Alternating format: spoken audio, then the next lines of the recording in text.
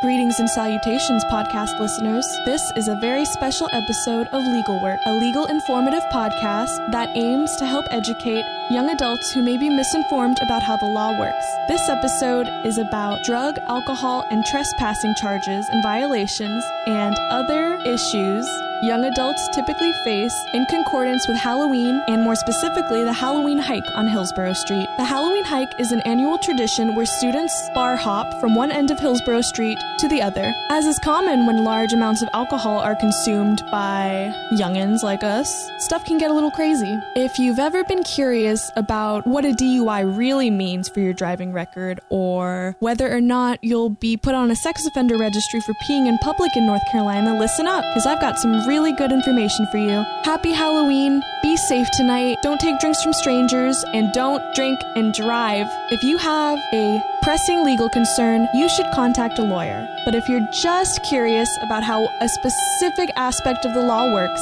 and you'd like us to address it on Legal Work, please email your topics to podcast@wknc.org. For this week's episode, I sat down with attorney Michael Avery of University Student Legal Services at North Carolina State University. He walked me through the different charges involved and associated with marijuana, alcohol, trespassing, public urination, and public acts of intoxication. For a full listing of Legal Works episodes, go to the iTunes store and search Legal Work. For a limited offering of our podcast episodes, you can go to soundcloud.com/WKNC881. Enjoy listening.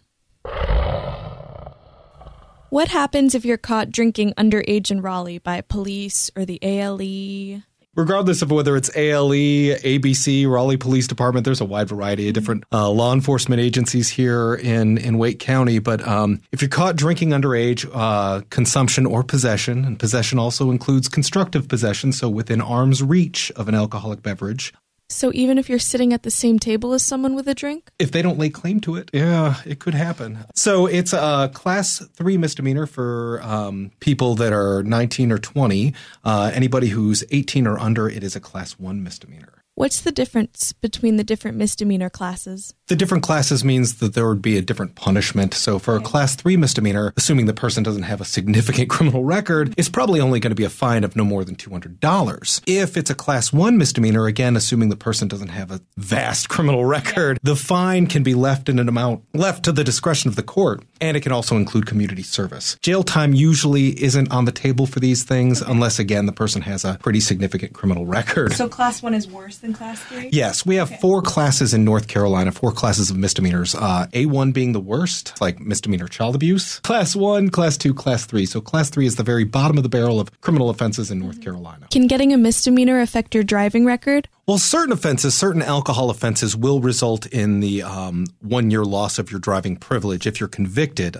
Those would include the underage purchase of alcohol or the attempt to purchase alcohol, aiding and abetting the underage purchase of alcohol, fraudulent use of identification like a fake ID, and giving alcohol to somebody underage, under the age of 21. If you're convicted of any one of those offenses, a 1-year revocation of your driving privilege. Do you see a lot of cases with students involved in fake IDs? A tremendous amount of cases of students involving fake IDs. And in fact, lately we have seen a spike in them. Aside from the criminal ramifications, we are concerned about identity fraud, because in order to get these fake IDs, these students are actually giving over their photograph, their signature, their names, and a credit card. Makes you an easy target for identity fraud. So don't do it. Are there legal ramifications for being intoxicated and disorderly in public? Yes. It is not against the law to be drunk in public in North Carolina. You can be as drunk as you want, assuming you're of age in public, but you cannot be intoxicated and block traffic, sidewalk, or an entrance to a building. You can't grab, shove, push, fight, or challenge others to fight. You can't curse, shout, or rudely insult others, even though that's questionable as to whether or not you have a defense with the First Amendment, and you can't beg for money. Now, granted, with your First Amendment, they can limit those rights as far as place and time, so if you're out there the middle of the night shouting, they can certainly stop you from doing that, but, if you were cursing, say, in the middle of the day, there's a question as to whether or not they can actually stop you from doing that. And the university has a corresponding policy as well called Howl for Help, which provides that no student seeking medical treatment for an alcohol or other drug overdose will be charged with specific violations of the Code of Student Conduct related to the possession and or consumption of alcoholic beverages or any other drug. And this also applies to students seeking help for the intoxicated student. Mm-hmm. Can you use alcoholism as a defense for being drunk and disorderly? For intoxicated and disruptive, alcoholism is a defense to that charge. So if you can prove to the court that you are an alcoholic, you may be able to get away with that charge. I haven't ever seen it used, but that's what the law says. So what's the difference between a misdemeanor and a felony? Well, it's going to be the punishments that you can be given. Typically, most misdemeanor offenses, jail time is not likely a possibility. With felonies, certainly they are. Once you get into that felony area, there is likely going to be a term of imprisonment that you could be subjected to if convicted. Do you see a lot of students charged for marijuana? I wouldn't say it's in accordance with the hike. We just see it, We see a fair amount of marijuana possession charges. Most of them are misdemeanor possession charges. We'll also see the corresponding possession of marijuana paraphernalia. What we need students to be aware of is, even though it's a misdemeanor offense, and for most cases, if it's less than a half ounce of marijuana, and we're talking about the plant, not derivatives. So if it's something like a resin, like hashish, the weight is different. But if it's less than a half ounce of the plant, it's a class 3 misdemeanor, which means likely only a fine of up to $200. But there's a federal law that's triggered. And if you are convicted of possession of marijuana, you will lose all federal funding to financial aid, both loans and say Pell Grants, things like that, any federally backed financial aid. So that's something that our students need to be aware of. They count it differently. It all depends on what you have. All right. The statutes will specifically tell you what the weights that are allowable are. And the statute, for anybody who wants to look it up, is Section 90-95. And you'll find it all in there, the North Carolina General Statutes. So can you receive multiple charges if you have the plant as well as paraphernalia? Oh, absolutely. Absolutely. See it quite often. So you can get charged with possessed marijuana paraphernalia, which is a class 3 misdemeanor. It is a lesser offense of possessed drug paraphernalia, which used to be the only paraphernalia charge we had. So it was any kind of drug paraphernalia. We've now changed our laws to where we have this marijuana paraphernalia charge. It's a class 3 misdemeanor, but you certainly can get charged with both. If you're charged just with marijuana paraphernalia, though, you will not trigger that federal law that causes you to lose your federally backed financial aid. If you get the marijuana possession, that's common. Like clean paraphernalia is not, if somebody had bought some paraphernalia and it was not used, then there's an argument that it's not marijuana paraphernalia, but once there's some kind of residue, some resin in there, it's marijuana paraphernalia. If a police officer suspects you of being high in public, do they have any right to search you? Well, an officer where there's reasonable suspicion to believe that a crime has been committed, an officer does have the right to do what we call a Terry pat-down search. It's just a pat-down of the person searching for, weapons to make sure the officer is safe. If the officer feels something that feels like contraband, the officer can actually get that contraband. So if they feel a baggie or a pipe or some kind of paraphernalia, then they can dig further. Do you see a lot of cases where students obstruct police officers while intoxicated? It happens. It's not something that we see often, resisting a public officer. We don't see it that often, but it certainly does happen. And usually it's in combination with drugs or alcohol, most likely alcohol. So if that were to happen, would you go to jail immediately? They can. I mean, they could take you downtown to the detention center and book you, fingerprints, mugshot, and all that, and then you'd have to make a bail appearance. Bail could be waived, but you'd be going through all of that process, which is not going to be pleasant. And then your face is going to appear on those mugshot websites and things like that. Definitely not something to write home to mom about. Yeah, at that level, they can decide whether or not they want to book somebody, but usually when it's a resisting type charge, they're going to do it. So what constitutes trespassing? Well, trespassing is being in a place without authorization. We've got 2 levels of trespassing. There's first degree and second degree. First degree is typically where you enter into a building of another, or you enter into an area that's so clearly marked that you're not supposed to be there, like a place that's fenced off. Typically where we see this is like construction sites. Then we have second degree trespassing, which is probably the one that we see more often. And that's going to be when you've been told not to enter a place, or where there's signs that say you're not allowed to enter here, but and you do it anyways. But that's probably the one that we see most commonly. Both of these are misdemeanor offenses. A second degree is a class 3 misdemeanor. A first degree is a class 2 misdemeanor. Are there any areas you frequently see students get in trouble for trespassing in? construction sites. Construction sites seem to be popular. And parks after hours. What are the consequences for stealing roadway or construction signs? Well, we would still classify it as larceny. Okay. So if the larceny is under $1,000, then it's a misdemeanor offense. If it's more than $1,000, then it is an actual felony. Don't steal the sign. Don't steal signs. Don't steal the signs. What are the consequences for defacing public property? It is a Class 1 misdemeanor. Basically, our law provides that it's unlawful to write, scribble, mark, paint, deface real property, a public building, tombstones or monuments, and statues in public places. It's a minimum $500 fine and 24 hours of community service. If you've got 2 or more prior convictions, it's elevated to a Class H felony. So felonies are categorized by letters then? Like A is murder. So this is kind of the bottom of our felony area. What are some violations to the Raleigh City Code that you frequently see students involved in? Well, we see the open container of alcohol on a city street, sidewalk. We want students to be aware of, and usually this is done with good intentions and not realizing that they're going to be in trouble, but where we see a problem is people being on like the party bus and they want to throw away an empty container. And as soon as they step foot off that bus and onto the sidewalk with that open container, that's when they get hit. You know, sometimes we'll also see it where people will be at a nightclub or a bar and there's an outdoor patio. And, you know, the crowd gets a little bit bigger and gets pushed out onto the sidewalk. And as soon as you step foot onto that sidewalk, that's when you can get hit with this. Now, offenses, violations of the Raleigh City Code or any other ordinance in North Carolina is going to be classified as a Class 3 misdemeanor unless the ordinance says otherwise. But for these offenses, the open container, it is a Class 3 misdemeanor, a fine of no more than $50. Yes, you are allowed to drink on the party bus, but you can't take the container off the bus unless somehow you magically transport yourself from the party bus to a private place. You step foot on that sidewalk, that street, or anything owned, occupied, or regulated by the city, you're going to be in trouble. What if you're in a car with an open container? Well, that's a different law. There's a North Carolina law that actually specifically states that you can't have an open container within the passenger area of a vehicle. It's a Class 2 misdemeanor. If you've had more than one conviction, you will actually lose your license as a result of this as well.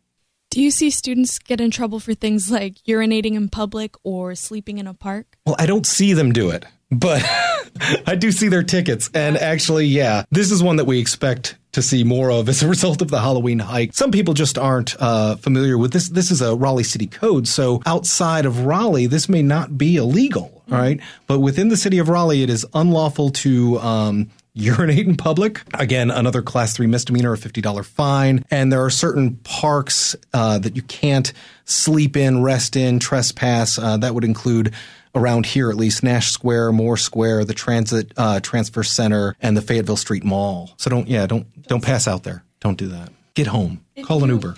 If you urinate in public and are caught, is it possible that you'll be added to a sex offender registry in North Carolina? No, this is not a registerable offense.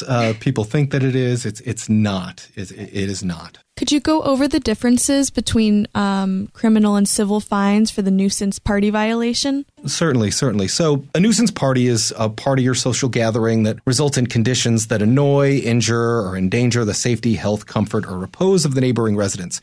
Basically, if the police can hear you from the sidewalk inside your house after 11 o'clock, they're going to classify that as a nuisance party. The officer has the discretion whether or not to charge it as a civil offense or a criminal offense. It's just completely within the officer's discretion. So be cooperative, and you're likely to get a civil version. If you're not cooperative, that increases the chance that you would get a criminal charge. If it's a civil violation, it's just a $100 fine for the first offense. If there's been more than one offense in the last 12 months, it's a $300 fine. If you're charged criminally, it's punishable by imprisonment not to exceed 30 days and or by a fine not to exceed $500. Also realize that regardless of whether it's civil or criminal, there is a law in North Carolina that says that a landlord can evict if there is criminal activity that takes place on the premises. Since a party could be charged civilly or criminally, the landlord could use that as a justification to evict.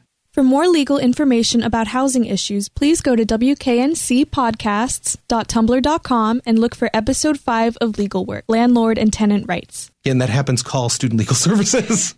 So are Good Samaritan laws nationally recognized? No, this is a state law in North Carolina. I can't speak for other states, but it seems to be kind of the way that just culturally we are progressing. We don't want to be in a situation where somebody is afraid to call for help because another person is overdosing on drugs or alcohol. Mm-hmm. What you'd have in the past is people would just leave them there or maybe put them in a cab and just send them away, but they wouldn't call emergency services. So this is a way to encourage people to call emergency services when someone is overdosing from drugs or alcohol, and the caller and the person who is overdosing will be protected from criminal charges if they satisfy what they need to satisfy in order to get this. Basically, so there's no prosecution for possession or consumption of alcohol if the person sought medical assistance for an individual experiencing an alcohol-related overdose by contacting emergency services. The person acted in good faith when seeking medical assistance upon a reasonable belief that he or she was the first to call for assistance. The person provided his or her own name, and this is probably the one where we, have a problem because sometimes they want to remain anonymous. You have to give your name. The person did not seek the medical assistance during the course of the execution of an arrest warrant, search warrant, or other lawful search. So if the cops show up and then you say, hey, my friend here is overdosing,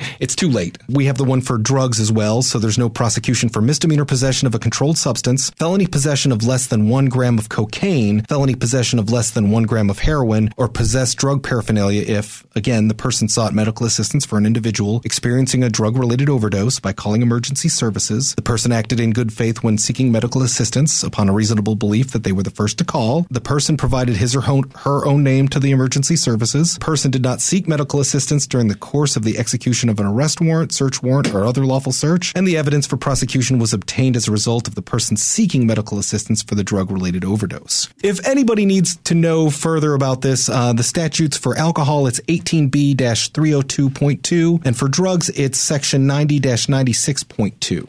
Does the immunity still count if you used a fake ID?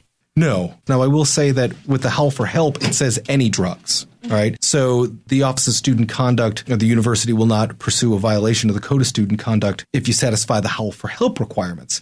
The statutes in North Carolina are limited to, again, that misdemeanor possession of a controlled substance, felony possession of less than 1 gram of cocaine, felony possession of less than 1 gram of heroin, or possessed drug paraphernalia. So it's more narrow on the state level. But the university, it says specifically that, no student seeking medical treatment for an alcohol or other drug overdose will be charged with a specific violation of the Code of Student Conduct related to the possession and or consumption of alcoholic beverages or any other drug. What's another issue you frequently see students involved in as far as drinking and drugs? Driving under the influence of drugs or alcohol. So DWI, DUI, however you want to refer to it. It's a misdemeanor as well. It is not classified, as we discussed earlier, that A1, 1, 2, and 3.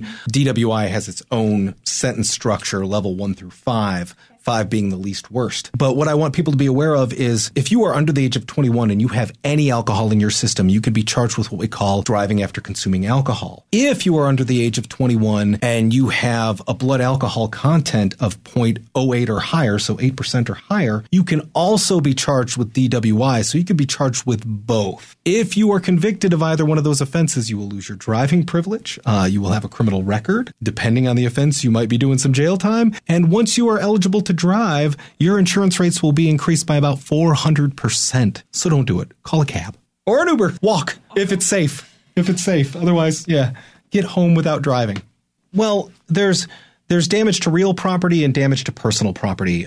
Real property is land, houses, things like that. Personal property is just things that you own. For personal property, if the damage is less than $200, it's a Class 2 misdemeanor. If it's more than $200, it's a Class 1 misdemeanor. It's also a violation of the Code of Student Conduct to engage in any act that intentionally or recklessly damages, destroys, or defaces property of the university or another. If you get charged with one of these offenses and you're convicted, you can also be required to pay restitution for the damage that you caused. So they'll drop all charges against the student code. Does that include the no tolerance policy for drugs in student housing? Well, that doesn't. In fact, I've seen that problem lately. Student housing has the discretion to decide what they're going to do with these kind of situations. Mm-hmm. So what we have seen is, as of late, there has been a leniency applied.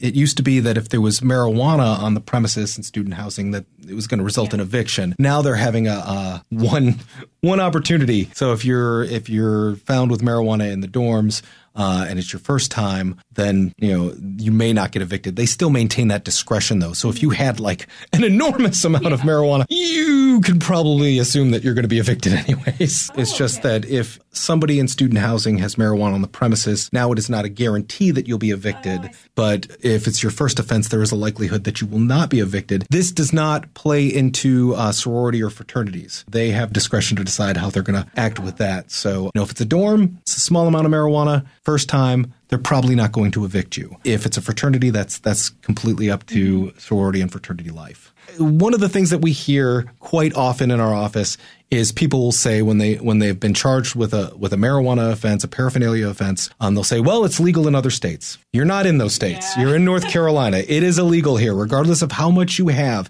Even a speck is technically illegal. Anywhere between half an ounce or less is still a class 3 misdemeanor. All right. So that defense is not going to hold up in court. Don't tell the judge it's legal in Colorado. Yeah, it's not going to make a difference. Be safe, be smart, know your surroundings. Don't accept drinks from strangers. Don't get belligerent, Try to maintain. If you're under the age of 21, just don't drink.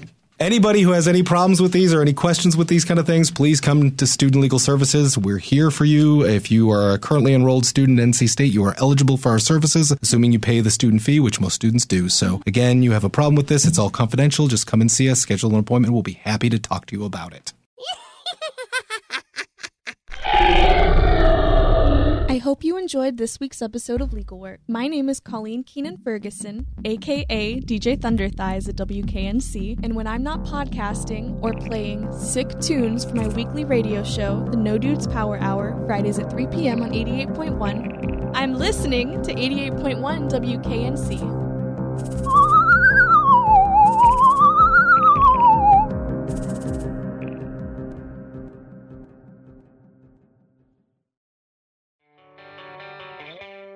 Hello and welcome. I'm Nick Weaver of Eye on the Triangle, and you are listening to the Modest Mouth Review.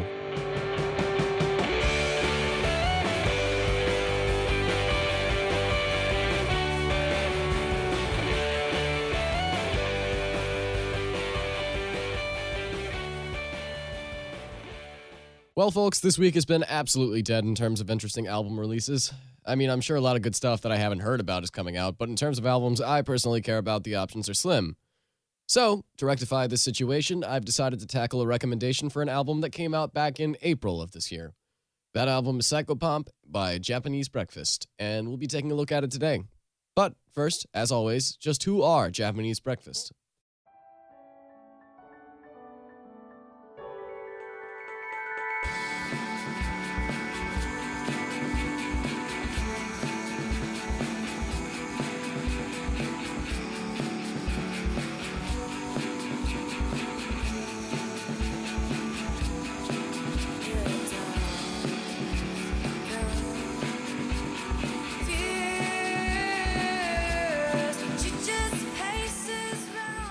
Well, according to AboutFood.com, typically a traditional Japanese breakfast consists of steamed rice, miso soup, a protein such as grilled fish or rolled egg omelet, tamagoyaki, and various side dishes. Familiar side dishes may include tsukemono, Japanese pickles, nori, dried seasoned seaweed, natto, fermented soybeans, kobachi, small side dishes which usually consist of vegetables, and green salad. The meal portions are adjusted based on appetite and are meant more as a supplement than a full meal. Japanese breakfasts tend not to contain greasy or overly filling foods, as are common in a Western diet. As for the band Japanese Breakfast, I couldn't find jack about them online, so enjoy that little blurb about non-Western dietary habits. For real though, all I really know is that the band centers around Michelle Zauner, the lead vocalist and songwriter, with a rotating lineup of other members that accompany her on tour. The band's sound is pretty easily described as lo-fi experimental pop or indie pop, which in itself is basically an oxymoron, but there you go. Japanese Breakfast, much like the non-Western morning meal, is pretty light and clean. Boasting a fuzzy but overdrive-free sound, this album is pretty far from being your typical rock fare. The vocals are dreamy, with drawn-out decay, intense harmonies, and of course, a healthy dose of echo. Instrumentation is primarily provided by some ethereal-sounding synths and clean guitars that never overpower the vocals. Most songs are mildly upbeat, but slow down towards the end of the album. The last track, 777, slows the pace down to a crawl and focuses more on a prolonged, wistful beauty than being upbeat and catchy.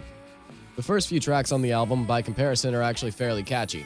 Percussion on the album is primarily provided by a muted drum kit in the background with a slightly more noticeable egg shaker or similar small percussion device. Other strong instrumental features are the chimes, short string sections, and frequent use of lo-fi noise ambience. The product of all of this is an intense dreamlike work of beauty. The lyrical work on Psycho Pomp greatly accentuates this, and at times outshines the melodic work in the vocals. Make no mistake, the vocals are the key to this album. The vocal focal point, if you will. They are never overshadowed by any other instrument, and on some songs are the only sound present for great lengths of time. It's very pretty and shows a great talent at both songwriting and performance on behalf of Zauner.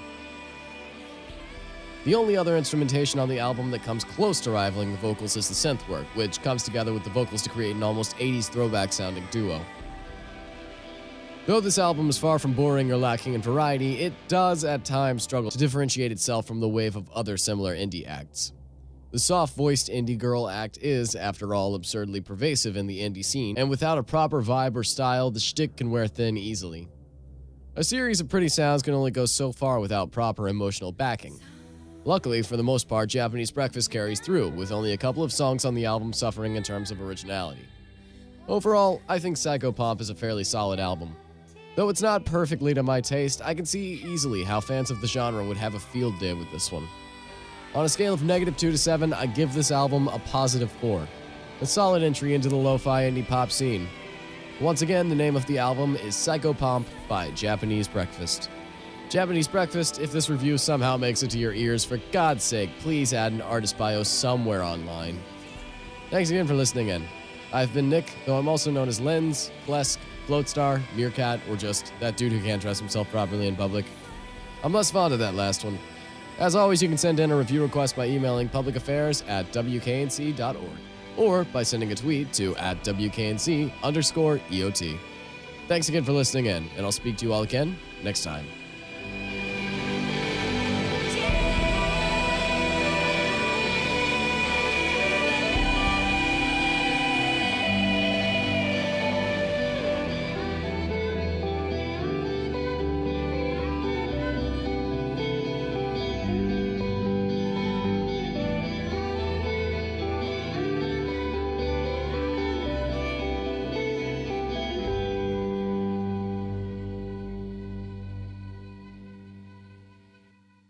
You're listening to 88.1 WKNC, and this is Taste of the Triangle. Taste of the Triangle seeks to inform you of the rich food culture in Raleigh and the surrounding area. I'm your host, Will Mayo, and this week I'll be covering the Hibernian. Located on Glenwood South in downtown Raleigh, the Hibernian is a great spot to grab drinks and hang out with friends before having a night on the town. This two-story bar is certainly spacious, yet somehow maintains the feel of a traditional cozy Irish pub. The wooden floors, bar, and paneling might have something to do with this homey feeling, but the primary reason has definitely got to be the warm and welcoming staff. This fun-loving crew always makes sure that their customers are having a great time. In fact, I went there this weekend, and most of the employees were dressed up in their Halloween costumes. In the mood for some comfort food, I decided to order some shepherd's pie. To be frank, I've had better. The meat in this pie was a little too soupy for me, but that may be a matter of personal preference. If you're a fish and chips kind of person, my friend ordered the fish and chips and seemed to certainly enjoy herself. The Hibernian Pub is also a good place to go if you're not looking to eat. They feature 12 North Carolina craft beers on tap. All of these can be served on their rooftop outdoor bar. The pub has been known to host Celtic bands if you're in the mood for some live music while you eat, and the rooftop bar as well as rooms inside are available to reserve a private event. Though their food has yet to amaze me, the welcoming atmosphere, killer outdoor seating, and the occasional river dance keep me coming back and make the Hibernian Pub yet another enjoyable slice of the Triangle's culinary pie. This has been Taste of the Triangle. Thanks for tuning in.